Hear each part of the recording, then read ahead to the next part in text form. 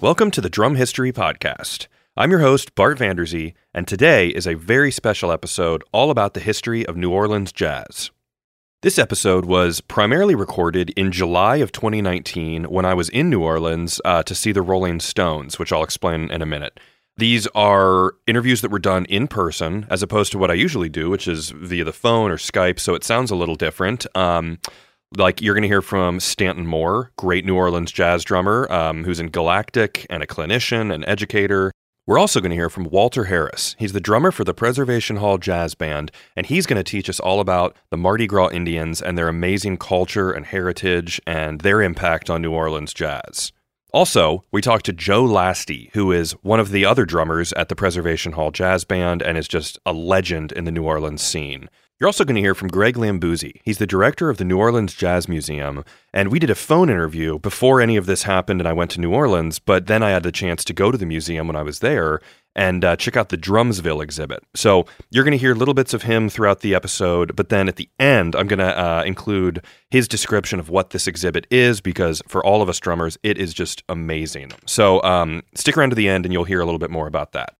Now, to explain the Rolling Stones stuff that happened, I'll take some time right now to tell you about it, and if you want to go ahead and skip ahead like 10 or 15 minutes, you can get right into the interview with Stanton Moore, but I think this is a pretty cool story, so I'll go through it. I owe all of this, first off, to Don McCauley, who is Charlie Watts' drum tech. He made this experience possible, and it was amazing. So what happened was, if you remember back, if you've listened to the show for a while, I had Brooks Tegler on, who came on and described how Charlie Watts purchased Gene Krupa's lost drum collection that was found in a storage unit that had been locked up since 1973 when he passed away. So Charlie Watts bought it, and then Don and Brooks, basically, I guess together, Brooks reached out to me, but they thought that coming onto the podcast would be a good way for people to hear about this collection and get the word out, which I'm honored that happened. So, we did the episode. Fast forward, I'm at the Chicago Drum Show in 2019, and Don is there with the Gene Krupa drums. They're there, the ones we talked about, the collection that Charlie Watts owns, and Don is basically, taking care of. So I'm talking with Don, and he basically says, what about interviewing Charlie Watts? And I said, holy crap, that would be unbelievable. I would love to do that. Is that even possible? And he said, yeah, there's a tour coming up. The Stones are going on the road. What about coming to, and we looked at some places that aren't too far away from me and all this stuff. We ended up landing on New Orleans, and it was kind of like, yeah, we'll do it.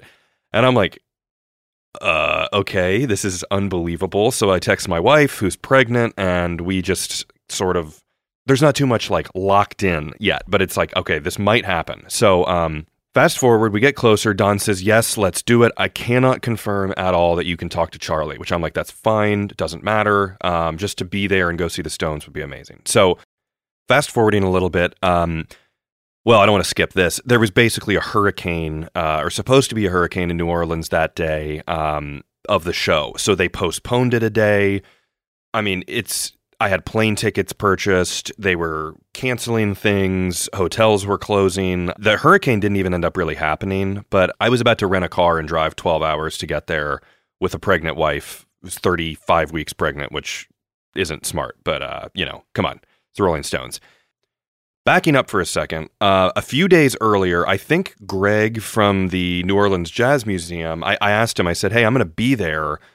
Do you have Stanton Moore's number? And at that point, I have zero connection to Stanton Moore. I saw him at Drum Days in 2002 when I was 12 years old. So, that's my only connection to him, was seeing him then. He said, yes, here's his number. I texted him. Stanton pretty much instantly responded and said, yeah, let's do it. Contact me when you're here and you can come to my house and interview me. And I was like, that's unbelievable. You're Stanton Moore. So that's set up. I wanted to get the most out of being there and talking with people. So, so then we get to New Orleans. It's postponed today because of the storm, but we end up there. We go to our hotel, which is basically connected to the Mercedes-Benz Superdome, which is where they're playing. We check in. Don says, hey, let's meet up and go to the Preservation Jazz Hall, which I had no idea what that was at that point. We go there. It's this just amazing jazz hall, tons of history. We see people performing, which would be Joe Lasty, who I mentioned before, and you'll hear from in this episode. I meet all these people, sit there. Abby, my wife, Dawn, and I are watching the show. It's great. Then Dawn says, hey, you want to go in the back and actually do some interviews and talk with people? And I'm like, oh my God, yes, that'd be awesome. So Abby peels off. She's like, no, I'm pregnant. I'm going to go back to the hotel and lay down. So anyway, we're back there. You're going to hear in this, this isn't like we're set up in a quiet room. There's some chatter and stuff, it is what it is. We were there just doing it on the fly. So I talk with Walter Harris, the drummer. I talk with Joe Lasty. We have fun. We're hanging out. Get the interviews. Everything's great. And then Dawn says, and I'm just going to tell you the whole story here. Dawn says, do you want to come to dinner with the Rolling Stones crew? Basically the techs and the stage crew and all that stuff. And I'm like, if you want me, I will come. I don't want to like step on your toes. So anyway, we go. We hang out at this really cool restaurant. We walk in. But the cool thing is we walk in and then Ronnie Wood from the Rolling Stones is at the table next to us, which I'm just like, this is insane. I'm losing my mind. But we have dinner. It's awesome. Everyone was great. And also, I need to mention that at dinner, Dawn said, hey, why don't you invite Stanton Moore to come to the Rolling Stones show and have this experience and like go backstage and all that good stuff. So I was like, it's just insane for me, who is a relative nobody compared to Stanton Moore and Charlie Watts, to be able to do that and extend that invite via Dawn. So that was really cool. He gave me that opportunity, which I texted Stanton, and Stanton was like, yeah, I think I can make that work. So he and his wife got to come with us, but we'll explain that more in a little bit. We then, I think, have a beer, and then I'm like, all right, I'm going to leave you guys alone. I don't want to be like a third wheel. So I peel off. The next day, I go to the New Orleans Jazz Museum, and I meet with Greg, who you're hearing in this episode, and he shows me around the Drumsville exhibit and the back room where they keep all their records, and it's just really cool. Great people. Everyone in New Orleans was awesome. So we do that. It's awesome. You'll hear more about the actual exhibit at the end of the episode, like I said. But so then it's time to go to the concert. So I go back to the hotel, get my stuff together. At all times throughout this entire weekend, in my back pocket, I had these two little Tascam recorders that are like lavalier mics that they have little SD cards in them, so they record straight to themselves. So there's no extra crazy stuff, because I wanted to be able to record and interview Charlie or any of these people at any point in time. And spoiler alert, I didn't get to interview Charlie. I'll explain that later, but I don't want you to think there's some surprise at the end of this where like then Charlie Watts comes in. You would know. The episode would be called My Interview with Charlie Watts, but it was still amazing. So anyway, we end up going to the concert. We go around the back of the Superdome, and I meet with Dawn, who's got wristbands for us, and we got these VIP passes at this hotel, and that was a whole different thing of just getting them and going into this room where they're like, you know, there's pastries and tennis on TV and Rolling Stones tickets in a stack, which was cool. But anyway, we are at the back of the Superdome. We're meeting Dawn.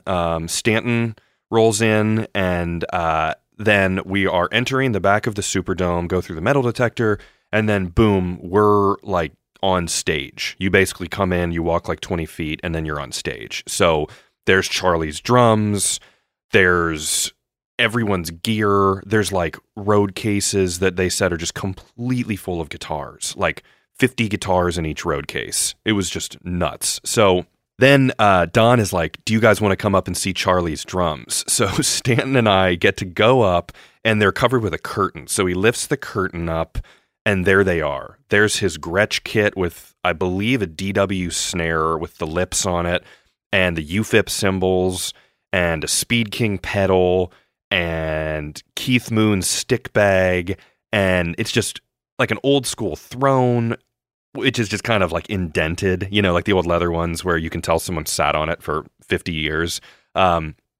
So he's like, why don't you guys get some pictures there? And just, it was unreal. So we're hanging out on stage and just being there as long as humanly possible and touching his drums and stuff. And then Don says, do you want to meet Charlie? Of course. I was like, yes, let's go do it. So then Abby, my wife, is like, all right, I'll stay here. And again, she's super pregnant. And Don is like, no, you're coming with. The key thing I learned is that everyone loves a pregnant lady. It just makes everyone happy. And they kind of like took care of her and were like, you can sit here. And Don the whole time was just like, do you want to sit down? Do you want to sit? Can I help you? Can I get you a water? It was awesome. Very, very, very nice. So then we get basically taken around the back of the Superdome. There's a room that almost has like road signs that are like named where for each person's dressing room. So I remember Charlie's was the Cotton Club, which is a classic jazz club. Keith Richards was Camp X-Ray.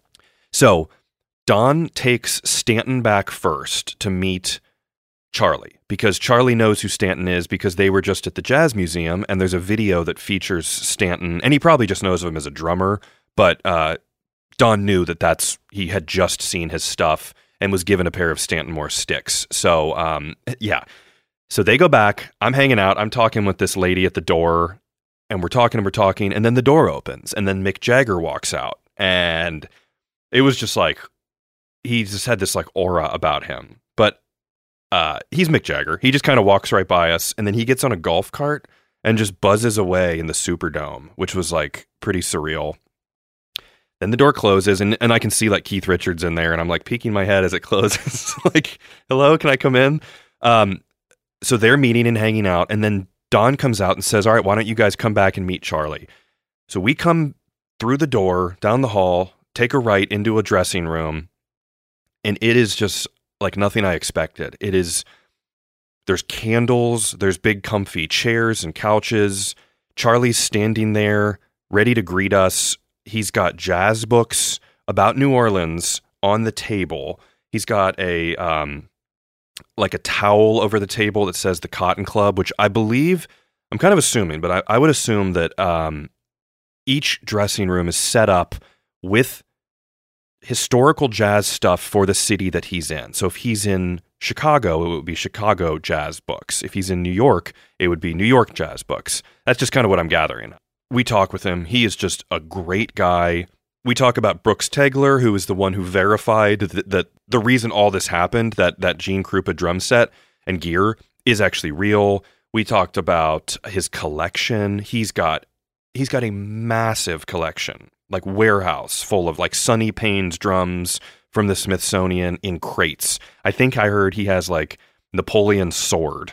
He's got everything. So we're talking, we're hanging out. It was probably like 15 minutes in total. There was absolutely it would have been weird if I said, let's do the interview. Can I put a microphone on you? It didn't happen, and it was perfectly fine that way. I talked to him about drum history, which was awesome. Give him a card, do all this. We get pictures. Stanton gets pictures. They're talking about stuff. And then we're walking out the door saying, great, thank you. Again, Abby, my wife, pregnant. He offers her a seat. She's sitting there. It's just really nice. Very nice person. We're walking out the door, and then Charlie says to who I don't know it is, he says, Don, aren't you going to introduce my friends to the rest of the band? So we're in the hall, and there's Ron Wood and Bernard Fowler, who is the longtime backup singer for the Stones. So I'm just like, hey, it's nice to meet you guys. We were just talking about this, and I gave Bernard a drum history card, and then Ron Wood was like, well, I like drums too. Can I have one? I was just like, this is insane. So then Ronnie Wood got a card, and we talked about some stuff, and then we get taken out, and we go back up top, and go up to the VIP area, which again was just amazing.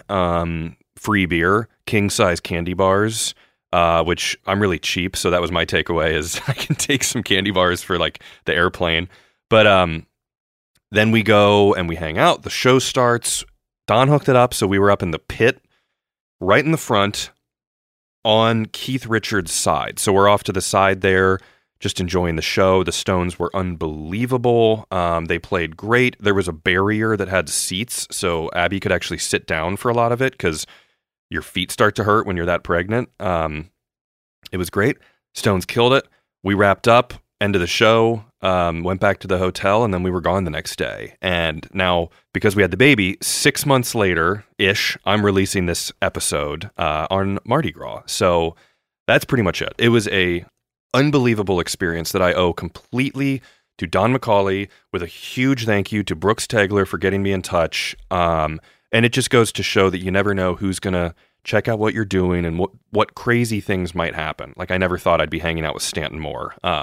So on that note, let's start the episode and jump in to my conversation with the great Stanton Moore at his practice space.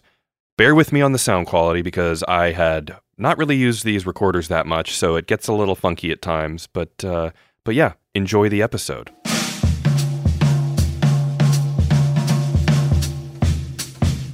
Just about everything can be traced back to some roots that come from New Orleans. Absolutely. And one of the things that I say a lot is, whether you like funk or country or Western, yep, or polka or Norwegian death metal, yeah, all of those things have a backbeat. Even if Norwegian death metal, the backbeat is super fast, yeah, it still is coming from a backbeat, and that backbeat can be traced back to having roots in New Orleans. And what I love to do is, what we'll call musical archaeology, where you start digging deeper and trying to figure out, well, where did this come from? And so for me, tracing the backbeat back, I really personally feel like it's got roots in some of the marches, mm-hmm. the European marches, the Civil War marches, yeah, with the 5-stroke roll. You start buzzing that, bzzap, bzzap, bzzap, bap, bap. And if you're playing the buzz with just the left hand and you're tapping quarter notes with the right, bat, that, bzzap, buzz, buzz, yeah, buzzap, buzzap, buzzap, buzzap, buzzap. Well, that buzz, bzzap, bzzap, bzzap, bzzap, tagadoon, gagadoon, gagadoon, gagadoon, Josephine, tagadoon, where do you do? Sakadoon, bakadoon, gagadoon, tatadoon, tatadoon.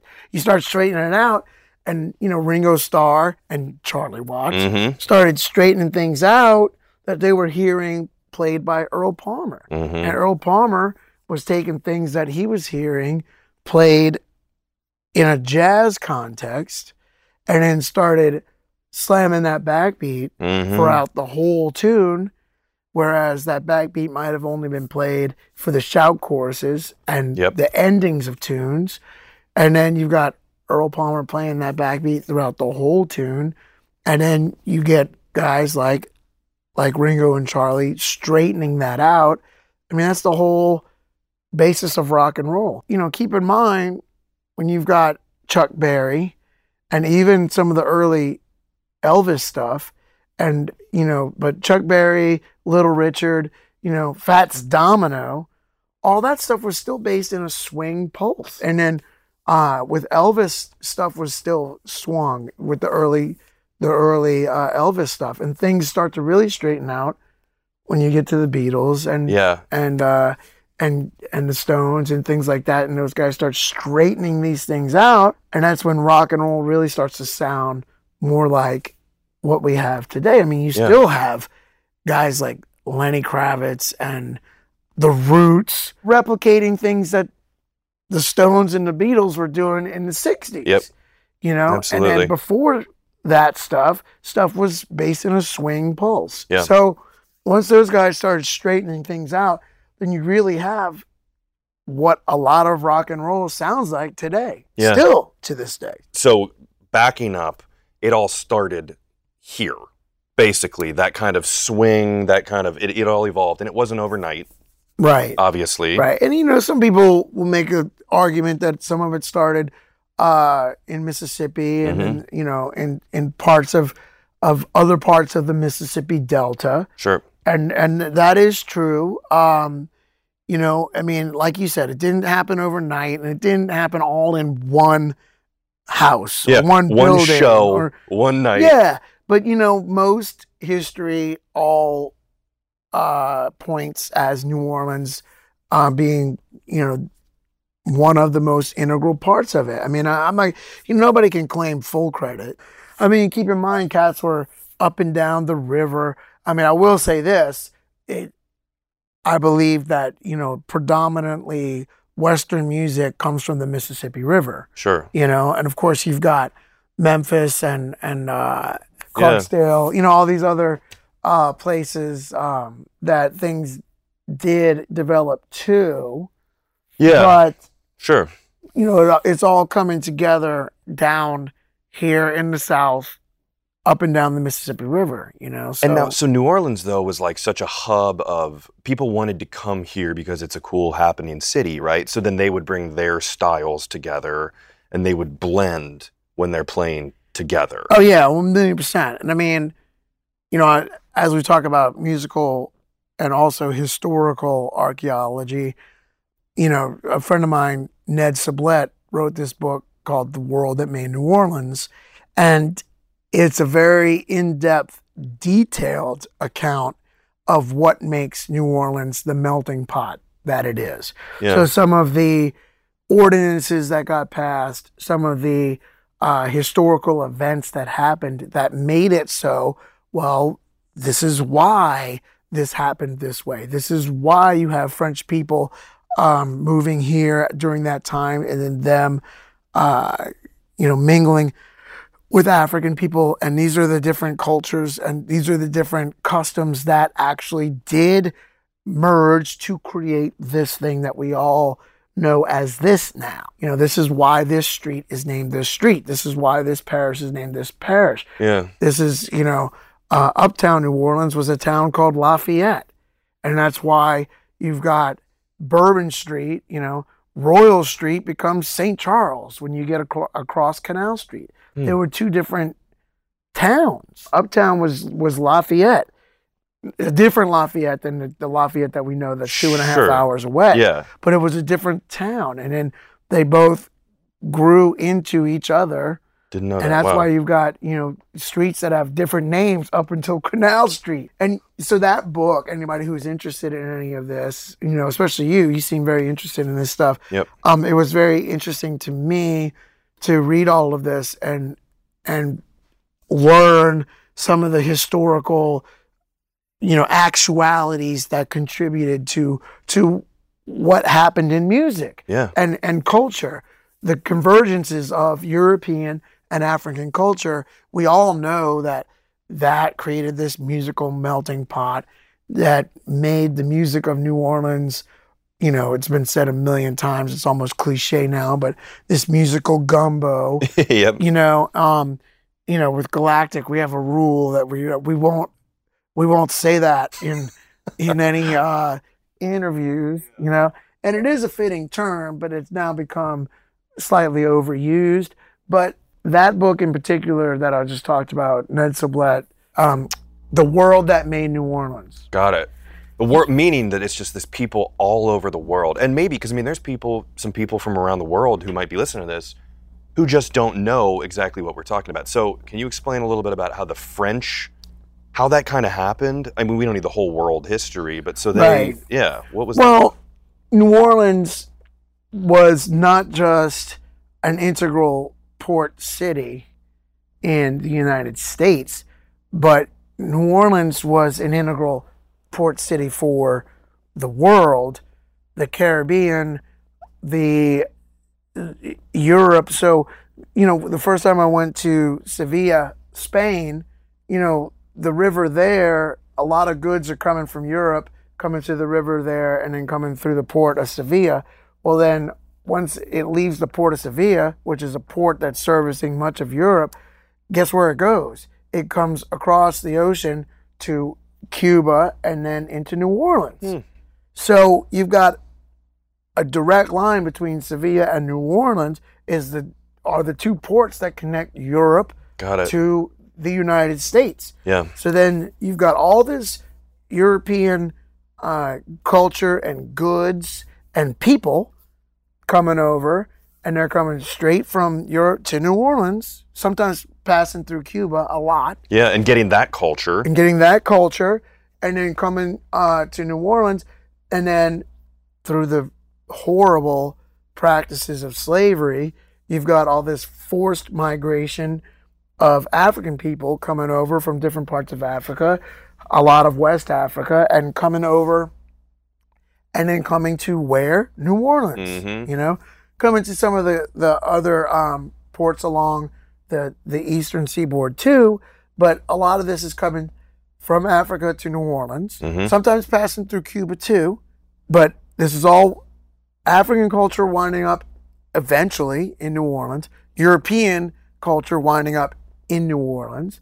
And that's, you know, French, Spanish, all these different European cultures. Yeah. And they're winding up in New Orleans and they're mingling with African culture because New Orleans was the only place to allow African slaves to practice their culture. Really? Their religion, dance, and song, their culture was allowed to be practiced in Congo Square on Sundays up until about the time of the Civil War. And this was practiced in Congo Square and on Sundays, much to the chagrin of the Catholics. But the thinking, while New Orleans was under Spanish rule, Spanish governing forces felt that it would promote harmony within the ranks of the slaves if they were allowed to practice their own culture that they were accustomed to from Africa. Got it. So they said, well, why don't we let them practice their culture and have a market where they could sell things that they have been working on and making in their free time while on the different plantations. Sure. So these African people were allowed to come into Congo Square, bring their goods, sell their goods, dance, play music, and sing, and practice their religion.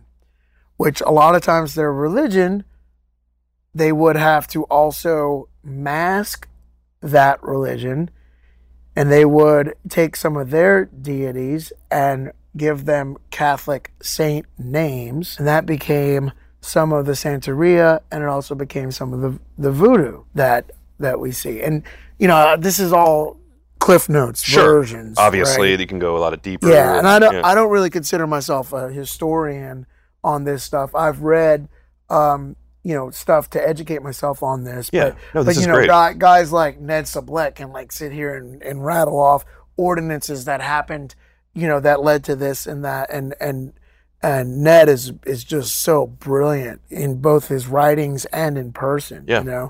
But so anybody who is interested in these things, I would suggest further reading with some of Ned's books, and then there's tons of other stuff. I'm sure that I'll create a list that we can reference that we can put in links underneath and people can check the out podcast that people can check out for further reading. Yeah. If you're interested in these things, but you in general you had all this convergence of European and African culture, and it wasn't just African general. I mean, it was very specific from different parts of Angola and the Congo and western parts of Africa, and certain customs, certain rhythms, certain specific things from certain specific areas turned into certain specific things in New Orleans. Yes. And that's all the things that made New Orleans so unique. Yeah. And made it so special to this day. I mean, it was the only place in the United States that allowed African people to practice their culture. So you've got, in New Orleans, you've got African culture being kept alive and being allowed to kind of integrate with European culture. Yeah. And these things start creating, I mean, you take European marches, right, which are very straight up and down, and then you start having African rhythms start to kind of mix with some of this stuff, and you get, from well, then you start getting a 2-3 clave that's coming with roots from Africa developing in Cuba. So a 2-3 clave being Yep. da. But in New Orleans, as we all know, we're below sea level.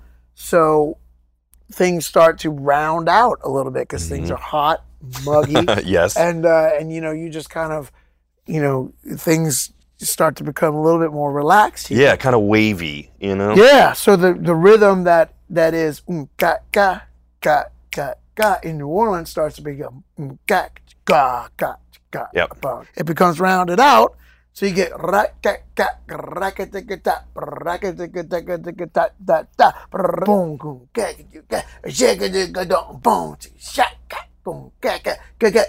boom. You get that mixing with European instruments, which, let's keep in mind, trumpets, trombones, clarinets, saxophones. The brass band. Yeah. Bass drum, snare drum. Those are all European instruments. Yeah. But then you start getting some of the African rhythms that start to migrate and influence, start to blend with and influence some of the European rhythms.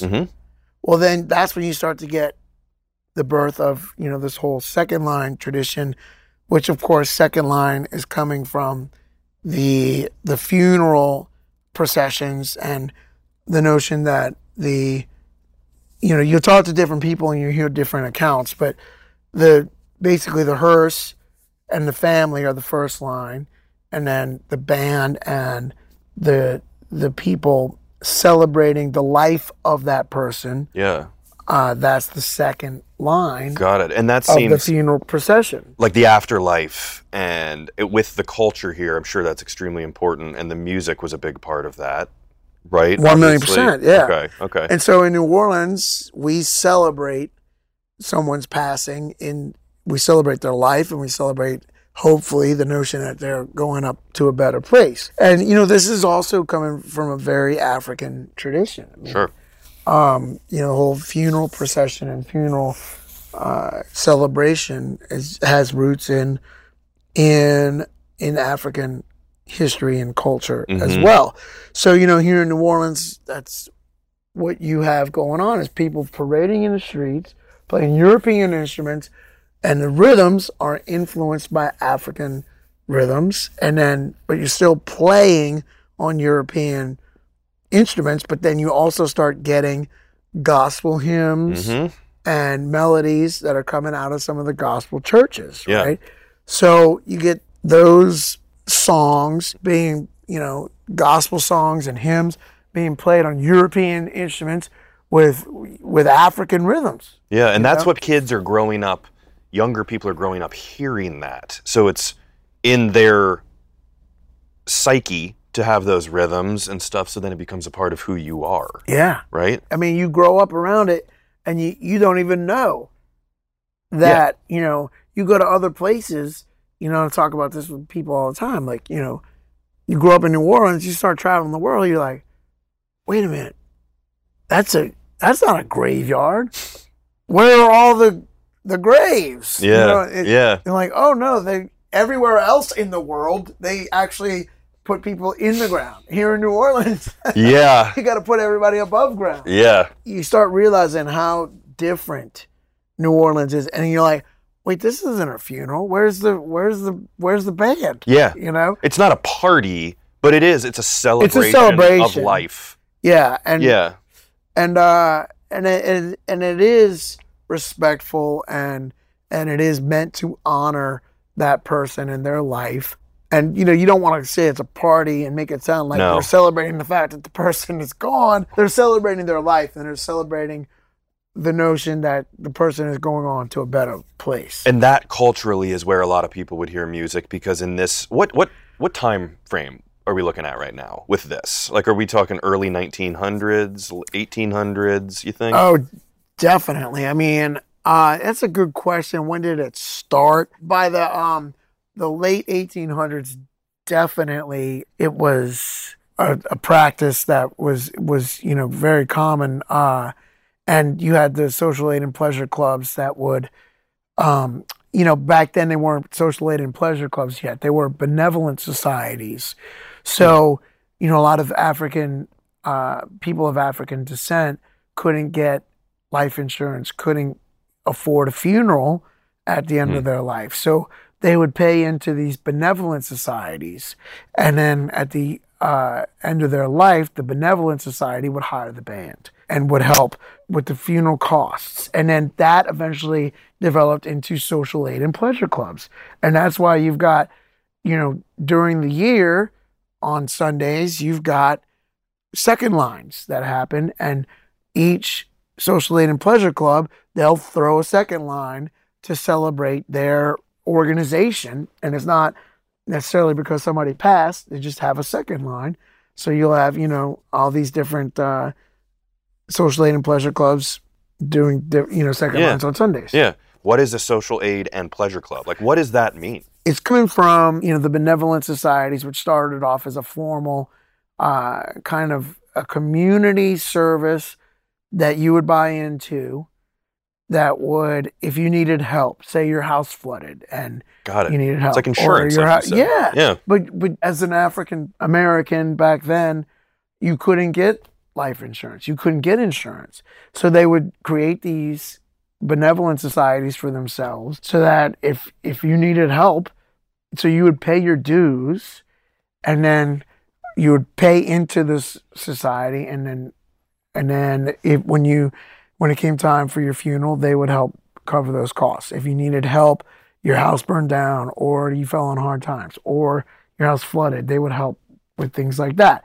And then eventually became social aid and pleasure clubs. So you pay dues into the social aid and pleasure club, and then as part of a member, at least once a year, they throw a second line. They throw a party in the street, and they hire bands. Cool. And then along the route, people grill, and people, are hanging and dancing in the streets, and they parade from one place to another. And along the route, you'll have people stationed, cooking up all kinds of different great stuff to eat. And it's a good time. And it's a great time. It's a party in the street. Huh. That's awesome. My question then is, at this time, we got the European instruments, we've got the bass drum, we've got the snare. They're not together yet. The formal drum set hasn't been put together where they're playing separate things. We've got a kick drum. And double drumming hasn't existed yet, where double drumming refers to, as you know, bass drum and snare together. And I've heard that it started really early on. I'm sure there's other places, but in New Orleans, where the guy gets the marching bass drum, maybe he doesn't even have a pedal for it yet because it hasn't been invented. Correct. He takes a snare drum, puts it on a chair, right? So things are changing. Early 1900s. This episode is brought to you by Forks Drum Closet, Nashville's full-line drum store. Celebrating its 40th year in business, Forks is independently owned and operated in the heart of Music City. Specializing in drums and percussion, Forks offers great discounts on all major brands and will beat any retailer's advertised price. From new and used equipment, vintage drums, and marching and orchestral instruments, Forks has something for every drummer. They also offer professional rental, repair and restoration services, as well as drum lessons. Stop by their storefront at 308 Chestnut Street, Nashville, Tennessee. Call 615-383-8343 or go online at forksdrumcloset.com. Now let's jump over to Greg Lambuzzi of the New Orleans Jazz Museum. For no other reason, think of the economy of having one person playing these drums versus a bass drum player, somebody playing the cymbals, a snare, etc. So D.D. Chandler is credited with being the first in New Orleans to adapt a drum pedal to his bass drum and add other drums around it, the snare, etc.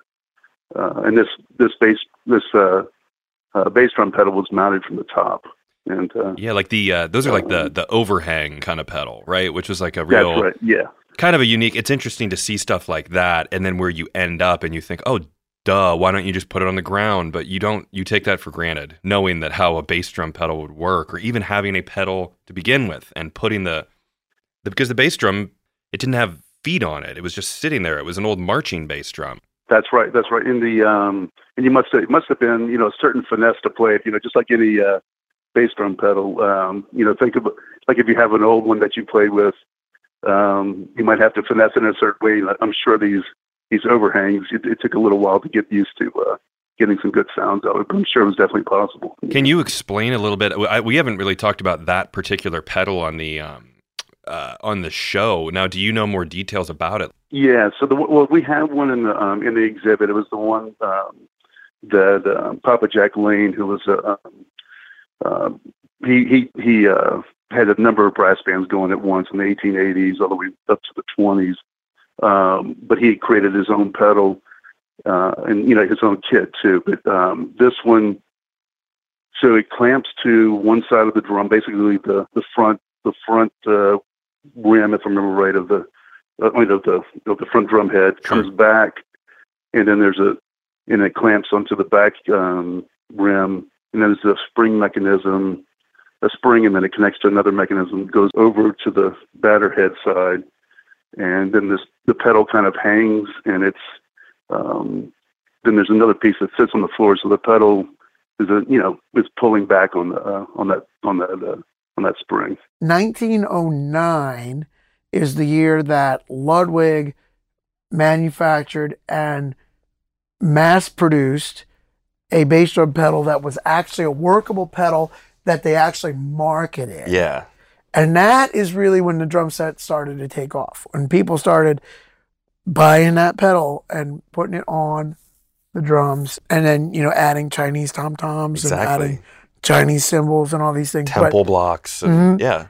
Most historians are on the same page that Dee Dee Chandler was the first guy to start applying a pedal to the bass drum and playing the bass drum and snare drum as a set. It's a drum set. In New Orleans, yeah. Cool. Okay, that's awesome. And then from there, it just sort of blows up. And it's cool that these were marching bass drums. There's no feet on them. You're just setting it up. Correct. Yeah. And then people started making clip-on spurs to keep the bass drum from sliding, and moving forward. And I've heard Leedy invented the snare stand. I think that's probably debatable too, but they mass-produced the snare stand, which is just out of necessity. Yeah, and that was really part of what helped move the drum set along too. Coming up with a snare stand that was short enough that you could sit down and play. Yeah. Right? Because, I would imagine there were snare stands for classical snare drum in orchestras. I didn't think about that. But to come up with a snare stand that went low enough to sit down, a drum set, and play. Yeah. So you get that short snare drum stand and the bass drum pedal together, and then you really start to have what becomes the beginning of the drum set. Yeah, exactly, which in New Orleans. And one thing I've seen with watching the guys at Preservation Hall yesterday is that there's this kind of you'd have a hi-hat, a ride, but early on they wouldn't have rides. They'd have the little china and stuff, but it's this kind of accents and little and wood blocks and ratchets. Yep. And cowbells. Yep. Yeah. It's a lot of fun. Oh yeah. Yeah, of course. playing the drums is the greatest thing ever. Agreed. Yeah. Cool. So then going through the 1900s, just in the history of New Orleans drumming, so it just keeps evolving then, basically. And we go through, there's the Mardi Gras Indians that are a part of the history of all this. Yeah. Now let's learn more about the Mardi Gras Indians from Walter Harris at Preservation Jazz Hall. Yeah, the Mardi Gras Indian culture basically is a culture of African Americans that preserve a tradition that they had gathered from their ancestors that were runaway slaves that ran and migrated with natives. Native Americans. Native Americans. Yeah. They migrated with native, and all of them was kind of in the same boat of kind of trying to dodge the Europeans. They was pretty much kind of dodging the Europeans. So they kind of banded together, and they learned a lot of the culture and tradition of the natives. So a lot of these African Americans migrated to New Orleans. And I'm sure that it was the Houma Indians that they had learned a lot of these traditions and cultures from. This is what I'm gathering, because that's the closest tribe we have here. Yeah. Coming through, it would have been the Seminoles coming through Florida. Mm-hmm. But learning these traditions and cultures from these natives, they learned how to bead, how to sequence, and how to build this India regalia. Yeah. And they also did a lot of celebrating, a lot of dancing, a lot of drumming, and a lot of dancing to pay homage to the natives. Once the Africans got a hold to it, it became something else. Yeah. And they migrated their bambula to it, so it became more of a type cool. More than a boom, boom, boom, boom, boom, boom, boom, boom, more like elaborate. It was just syncopated. Yeah, and tons of people doing different stuff. Yeah, and then they kind of syncopated it, you know. Yeah. Paying homage to the natives, they adopted this culture and tradition called the Mardi Gras Indians. Now, the way it became the Mardi Gras Indians is that Mardi Gras itself was a celebration that was not inclusive of the African Americans. Really? Okay. It was a European celebration. And for all of the wealthy Europeans and the, not so wealthy Europeans. The wealthy Europeans would be the ones actually parading. And the unwealthy Europeans would actually be the ones patronizing the parade. Would be the ones, patronizing the parade, going to the parade. Yeah. The African Americans would be the ones that would be laboring the parade. Got it. They would be the ones walking the horses. They would be the ones cleaning the horse shit. And they would be the ones lighting the street for the Europeans to have fun.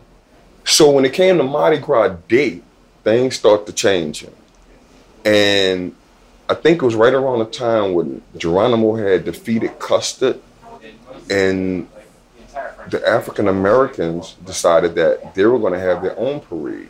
They used their culture, their new culture and tradition as Indians to flaunt and pretty much aggravate the hell out of the Europeans. Yeah, like we're doing fine, we're having fun. We're having fun, and also we're representing a culture that straight demolished y'all, basically. So it really was done out of arrogance and out of done for, to be a part of the Mardi Gras.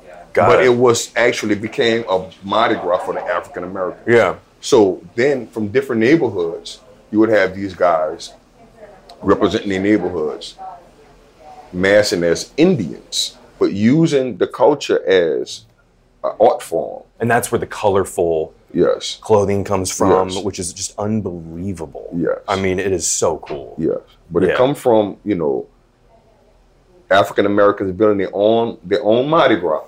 On Mardi Gras Day had nothing to do with the traditional Mardi Gras, which was Rex and Bacchus and all of these big Mardi Gras crews, which were wealthy Europeans that flaunted their money.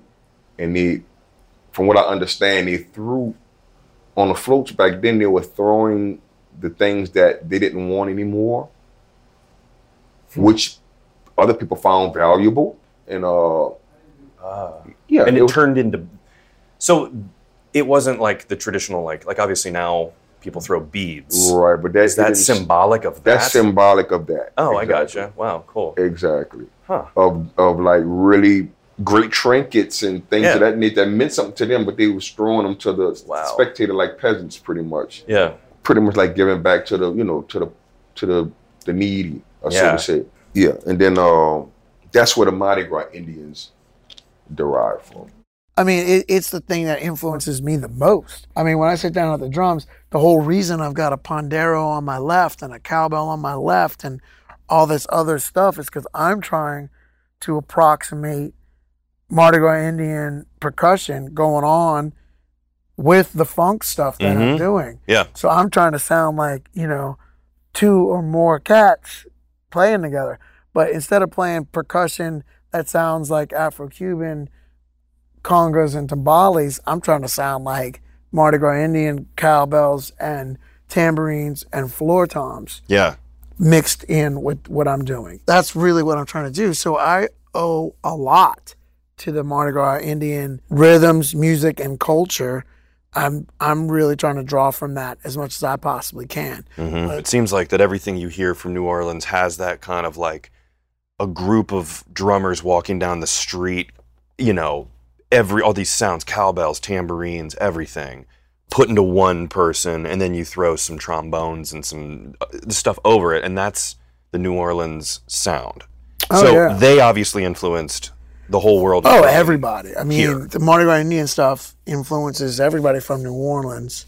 But for me personally, I've tried to take things like stickings and the approach of David Garibaldi, where he's taking these stickings and he's adding texture to these stickings by, you know, adding in Swiss triplets and all. I mean, it's a concept that I talk about all the time. Poor David Garibaldi is probably sick of hearing me talk about, you know, Garibaldizing stuff, but that's what I talk about. It's like, okay, here you got this sticking, that's cool, but now let's add texture to it. And then when you start splitting up that textured sticking, and it's textured now because you've added flams and Swiss triplets to it, and then I start splitting it up to instruments that I've, you know, borrowed from Mardi Gras Indian music and culture. So, you know, that's why I have, like I said, that's why we got the Pondero tuned low, mic'd from underneath, so it'll sound like a mix between a tambourine and a bass drum. Yeah. And then I split that stuff up between that and a cowbell and different other things, and sometimes really weird sounding Pete Engelhart percussion or whatever other things I feel like trying to incorporate. And then I'm using those stickings and those texturized variations of those stickings, splitting them up between Mardi Gras Indian sounds, right? And then coming up with you know, all kinds of stuff based off that. And I mean, I've you know, done that all throughout my career, and I continue to do it. And the more I do it, the more I fall in love with it, and the more I learn about it, and the more I come up with new ideas. I'm like, ooh, this is really good. And this is, you know, and I'm coming up with these ideas, and it's all based out of mixing the Mardi Gras Indian stuff with linear and layered and textured contemporary drum concepts that I've learned from Steve Gadd, David Garibaldi, and, you know, countless other incredible drummers. And then I'm just taking their concepts and trying to apply Mardi Gras Indian stuff to it. Man, it's the gumbo. Yeah, you know, but you know, and I love doing that. I'm just trying to contemporize and modernize the New Orleans stuff, the brass band stuff, and especially the Mardi Gras Indian stuff. So, and then just to take it on home with this, so the New Orleans drumming style just evolved over time, basically with the jazz. It's its own sound still. You can still hear New Orleans style, but it's still evolving, I'm sure, right? Oh, I mean, it's just never ending. But you hear these guys, and I talked with Joe Lasty last night about how it's fun, and it's not like showy where like an arena rock drummer spinning a stick like that. It's more of like you're theatrical with your playing.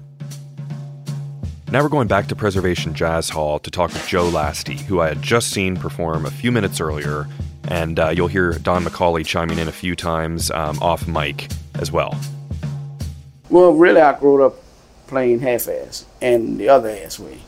When I developed this way, that's when I started playing on Bourbon Street. Okay. Yeah, as soon as I started playing on Bourbon Street, that's when I started developing my stuff to go the other way. Yeah. You know? Yeah. It's almost, you've got a kind of a loose, and I should ask you, because I haven't seen a ton of music around here yet, is your style of playing, obviously it's your own way of it's playing, my own way. But is it, are people having a similar style in just the kind of, how would you define New Orleans drumming? Well, you know, like I told you, it's definitely out of the church. Okay. And like I told you, it's that gumbo. The gumbo starts with a root. And the root is where? It's the drums. The drums and got to do that bass. Mm-hmm. But the what separates New Orleans music, I'm going to say this and I keep telling people this, is it's the church. It's that church feel. And you know what else, dude? What I've been hipping on to? Indian beat. like Mardi Gras Indian. Yeah, I was just talking to Walter. Yeah, the Indian beat too. Yep.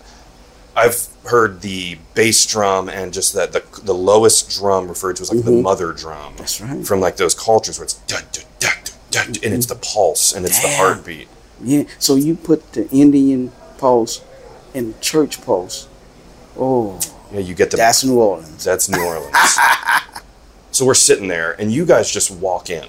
And you've just got your bag. And you guys, as Don put it, you're walking into work. Right. It was just awesome. You don't get there 2 hours before and set up your drum set right. I mean, it's already set up. It's you just spun the floor tom around and moved the snare, and then... You're coming to work. You're coming to work. Yeah. It was awesome. And then you guys are just like, I mean, it's a shift. You know, in a good way.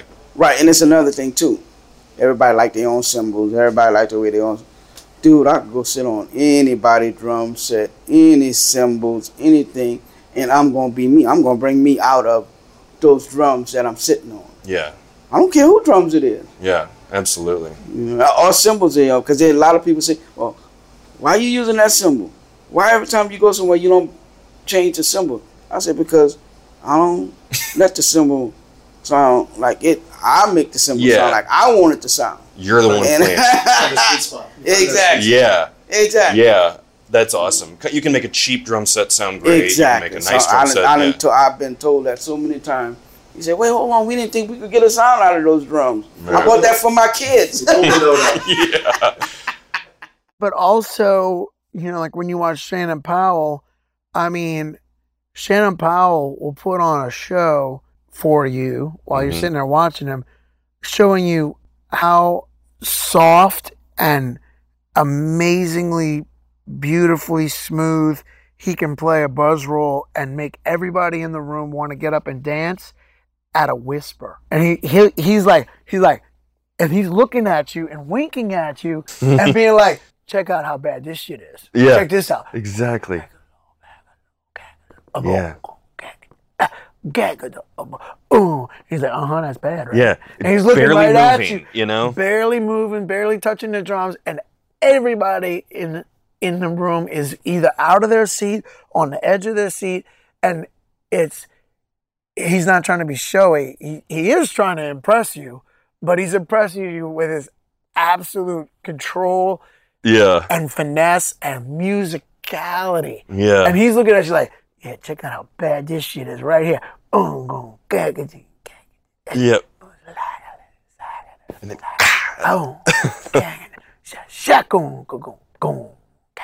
And you're just like, oh, it's so deep. It's so killing. Man. And you're looking at him, you're like, yeah, that's bad. You're like the baddest dude in the world. Yeah. And he doesn't have to pick up his sticks more than 6 inches off the head. Ever. And you're like, that's oh loud. My God, you're the baddest thing I've ever seen in my life. Yeah. Man. So you're obviously representing New Orleans drumming around the world, and you're a great ambassador for it. Where can people find you? Where can they hear you? All that good stuff. Well, they can find me at stantonmoore.com. But really the thing that I'm most excited about is my drum academy, stantonmoore.drumacademy.com. I'm filming, and we're in my studio right now. I'm filming video lessons in here all the time, and I'm putting those up on my academy. It's a subscription-based site. And then there's a forum where guys are interacting with me all the time, asking me questions. I'm making videos based off their questions. And I'm writing out all these worksheets that go with the videos. There's over 300 pages of written worksheets. There's over 20 hours of videos. I'm also starting to do interviews. I just did an interview with Adam Deitch. I did an interview with Keith Carlock, sitting in these same seats that we're sitting in right now. And I'm just putting up content all the time. So if anybody's interested in what I have to say on the drumming side of things, I would love to have y'all come check out StantonMooreDrumAcademy.com. Of course, I'm on Instagram and Facebook. But also I've been putting up a lot of content on YouTube. Some of it is abbreviated lessons. And then some of it is stuff like Jazz Fest recap. And a Mardi Gras recap I just did, and then where I was playing with the Mardi Gras Indians. And then we just filmed and we're about to edit a Red Rocks recap. So even if you're not necessarily a drummer, but you're a fan of music and a fan of what I'm doing, the YouTube channel has stuff that's not just drumming based. It's, music based stuff too.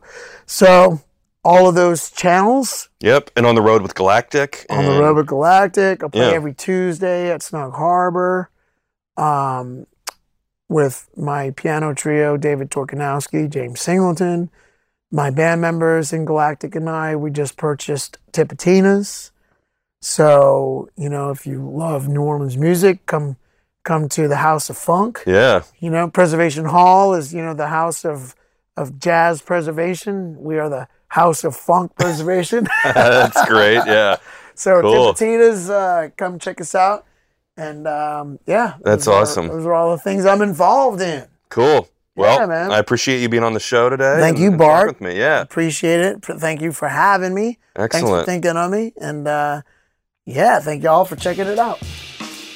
All right, guys, I hope you've enjoyed this New Orleans special episode. We're now going to close it out with our friend Greg Lambuzzi from the New Orleans Jazz Museum, who's going to describe some of his favorite pieces from the Drumsville Evolution of the New Orleans Beat exhibit. Yeah, so there's a really cool, one of my favorites is Baby Dodd's Ludwig kit. It's the white oyster pearl set that he had. And curious stories. Anyway, so I've been with the museum for, close to 26 years now. And wow. And when I started off, I was doing inventory of the collection, and I came across a little scrap of paper that said, Baby Dodd's his nephew, and it had his Chicago phone number on it. So I said, let me give him a call. And I called him. I said, you don't have to have anything from your uncle, do you? And he said, oh, yeah, I've got the Ludwig kit in my closet. I'll mail it to you. And a couple of weeks later, we had this beautiful kit. And it's the one that he did all the films and instructional films, et cetera, on. Wow! So it's a pretty incredible kit with the leather heads and all that stuff. That's awesome. Now, why don't we go into a little more detail about that? Like, what is sure. What are the pieces? What is it? I mean, how are the heads? The heads have to be calf scan. How's everything holding up? Scan, yeah, really well. So there's it has the I think it's a 24-inch bass drum, Ludwig Speedmaster, I think, if I'm right. Bass drum pedal. Then he's got like a 12-inch tom and I think it's either a 13 or 14-inch. I can't remember. And then a floor tom and some really nice set of wood blocks and cowbells. And he was known for his dislike of the hi-hat. Really? I think William F. Ludwig had measured his foot, I think, for the both for the bass drum pedal and also for the early high boy, which was this kind of condensed version of the hi hat. Yeah, and predated the hi hat. But Baby Dodd's said he didn't like that and rather be playing on the snare drum versus on the hi hat. Yeah, and that's that whole. It's kind of cool how, as I've gone through a lot of these histories, it's like where the drummer keeps the time is what changes and kind of tells you about that era. So if you're keeping the time on the snare, you're typically before a certain time, but then when the hi-hat and the ride come in, but so he's old school. Well, I mean, he's born in 1898 or whatever as I'm looking here. He is definitely, that's, if whatever you're used to. So that's really cool. That's right. Yeah. And it's also cool that he had that connection with the beginnings of those things, so. It's interesting because with a drum set like that, it makes you wonder if it was, he's obviously connected with William F. Ludwig the First and all that stuff, and if it's kind of a custom ordered drum kit, and if it sounds like he would be like an early endorser sort of thing, where it's, you'd be that's right. very proud to have him on your roster. Exactly, yeah. I don't know if this is an area of your expertise, but Baby Dodd's is one of those people where he is basically kind of modern recordings and a lot of videos where you don't see him very much. Can you maybe give us a little bit of a background on who he is and where he's from and what he did? Sure. So he wasn't from New Orleans. He was from Mississippi, but he ended up playing early as a youngster in New Orleans. Played with Louis Armstrong. I think for a little bit with King Oliver. All the early greats, and really influenced early drumming pretty heavily. And so, he's on all the high eights and all that early stuff with Louis Armstrong. But then later on, during the revival of New Orleans jazz in the 30s and 40s, people went back to him and said, they wanted to record him and record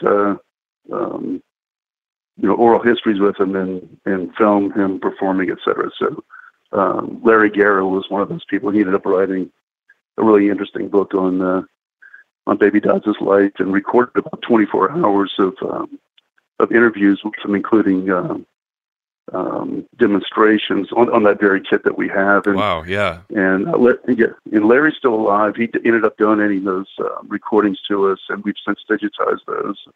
Neat. We'll be making those available. Yeah. We have a record label for the museum that's called Gallatin Street Records, and those will be available soon on that label.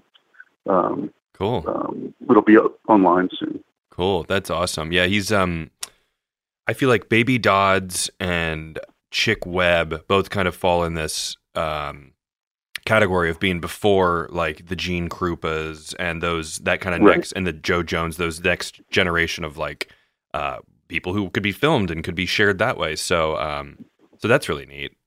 Cool. Yeah. What other stuff you got going on there? Let's see. We also have one of James Black's sets. Of course, that kind of fast forwards to the 60s and 70s. James Black was an incredible New Orleans drummer. Played with Yusef Lateef and Eddie Bow and others, and from really hardcore contemporary jazz from the time to super funky New Orleans music with Eddie Bow. He was comfortable with all of that, and traditional jazz and New Orleans jazz, etc. But we have one of his Remo kits. He was a Remo rep, and that's interesting. We're fortunate to have that. Yeah, that came through Vernon Severin, who is the father of Adonis Rose, the jazz drummer. Oh wow! And Vernon's father was a drummer, so there's a lot of drum history there.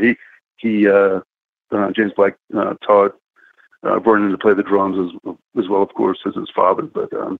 So there's a real lineage there. So we have a snare drum from Stanton Moore that he has provided to us, as well as really cool, one of the original 1909 Ludwig bass drum pedals. This is the first mass-produced bass drum pedal. Yeah. And so Stan has loaned that to us for the exhibit. Cool. Let's see, that drum from Shannon Powell, Herlin Riley, Joe Lasty. List goes on and on. Oh, that's great. But there's some really cool stuff in there, and also a lot of photography too. Some great photographs by some of the leading New Orleans photographers.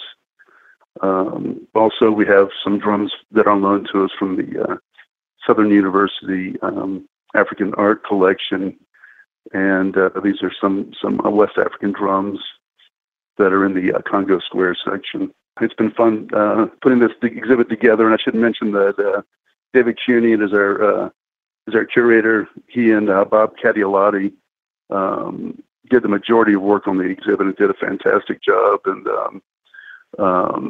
so we're lucky to have them with us, and we've had contributions from Stanton and many others. Now, but, Stanton Moore is a great modern representation of that New Orleans sound, and there's kind of a shuffle to it, and it's that jazz, but it's not.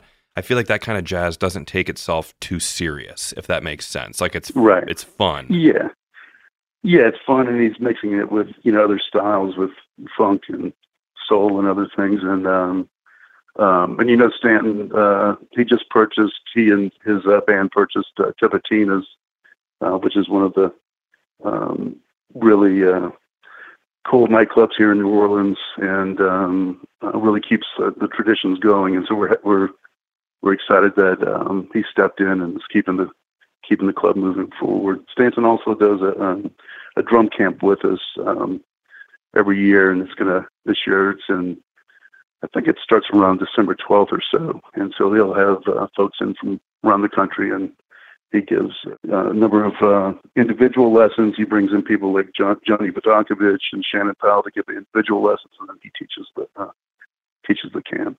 Cool. Well, I'm sure if anyone's around the New Orleans area and you're listening to this, then you'll obviously want to go and check all this stuff out. But why don't you talk a little bit more about the museum in general? Like, what do you guys do, and what are like some special events and all that kind of cool stuff? Sure. So we're a museum, and of course we do exhibits like Drumsville. We do about 8 exhibits a year. We've recently opened a really fun exhibit on Louis Prima, and that's thanks in large part to the Giovanni Prima Foundation. Also an exhibit of Eric Waters' photography, some incredible photography of Mardi Gras Indians and other cultural bears in New Orleans. But we also do performances, and so we have this incredible performance facility on our 3rd floor. Really a great sounding room. We have performances daily, Tuesday through Friday at 2:00. Then often concerts in the evening. And then we do about 20 festivals annually. Our museum takes up an entire city block, and we have around 70,000 square feet of grounds. And so wow. We'll have multiple stages, one on either side of the building for the bigger festivals, and one that's coming up is Satchmo Fest. On a good weekend with good weather, I think the largest crowd we had was around 54,000 people. Jeez. And so they're pretty big festivals. That one, and then French Quarter Fest, we're a big part of that one, and Downriver Fest, and another really great one is the Danny Barker Festival that takes place in January. But so we do a lot of that, and then also educational activities where we Stanton Moore's Camp falls within that, but we also do a lot of K-12 programming and field trips. And we're about to open up a new education center that'll take up an entire wing of our 1st floor of the building. We'll have that activated in time for Satchmo Fest for them to have the educational activities take place within there. Wow, so, man, people are lucky to be to have that in their city. That's for sure. Thank you. We love it, and we're our location. Like I said before, we're between. We're in the French Quarter, but we're like towards the edge of it on Esplanade Avenue, which is right between the French Market and Frenchman Street, where a lot of the loud music takes place in the city. So jazz is very much alive and well, obviously, in New Orleans. Cool. Well, Greg, thank you so much for talking to me, and I'll tell people right now that they can go to NOLA, N-O-L-A, jazzmuseum.org, nolajazzmuseum.org, and it is the New Orleans Jazz Museum, and the exhibit is called Drumsville. What was the evolution of, I'll let you say that again. Yeah, sure. It's Drumsville, Evolution of the New Orleans Beat, and also wanted to give a plug for some of our social. If you go to at NOLA Jazz Museum, you'll find us on Instagram, Twitter, and Facebook. Excellent. Cool. Well, everyone be sure to check that out. And if you're around New Orleans, then head to the New Orleans Jazz Museum. Greg, thanks so much for talking with me today, man. Thanks, Bart. Have a good one. If you like this podcast, find me on social media at Drum History, and please share, rate, and leave a review. And let me know topics that you would like to learn about in the future. Until next time, keep on learning. This is a Gwyn Sound podcast.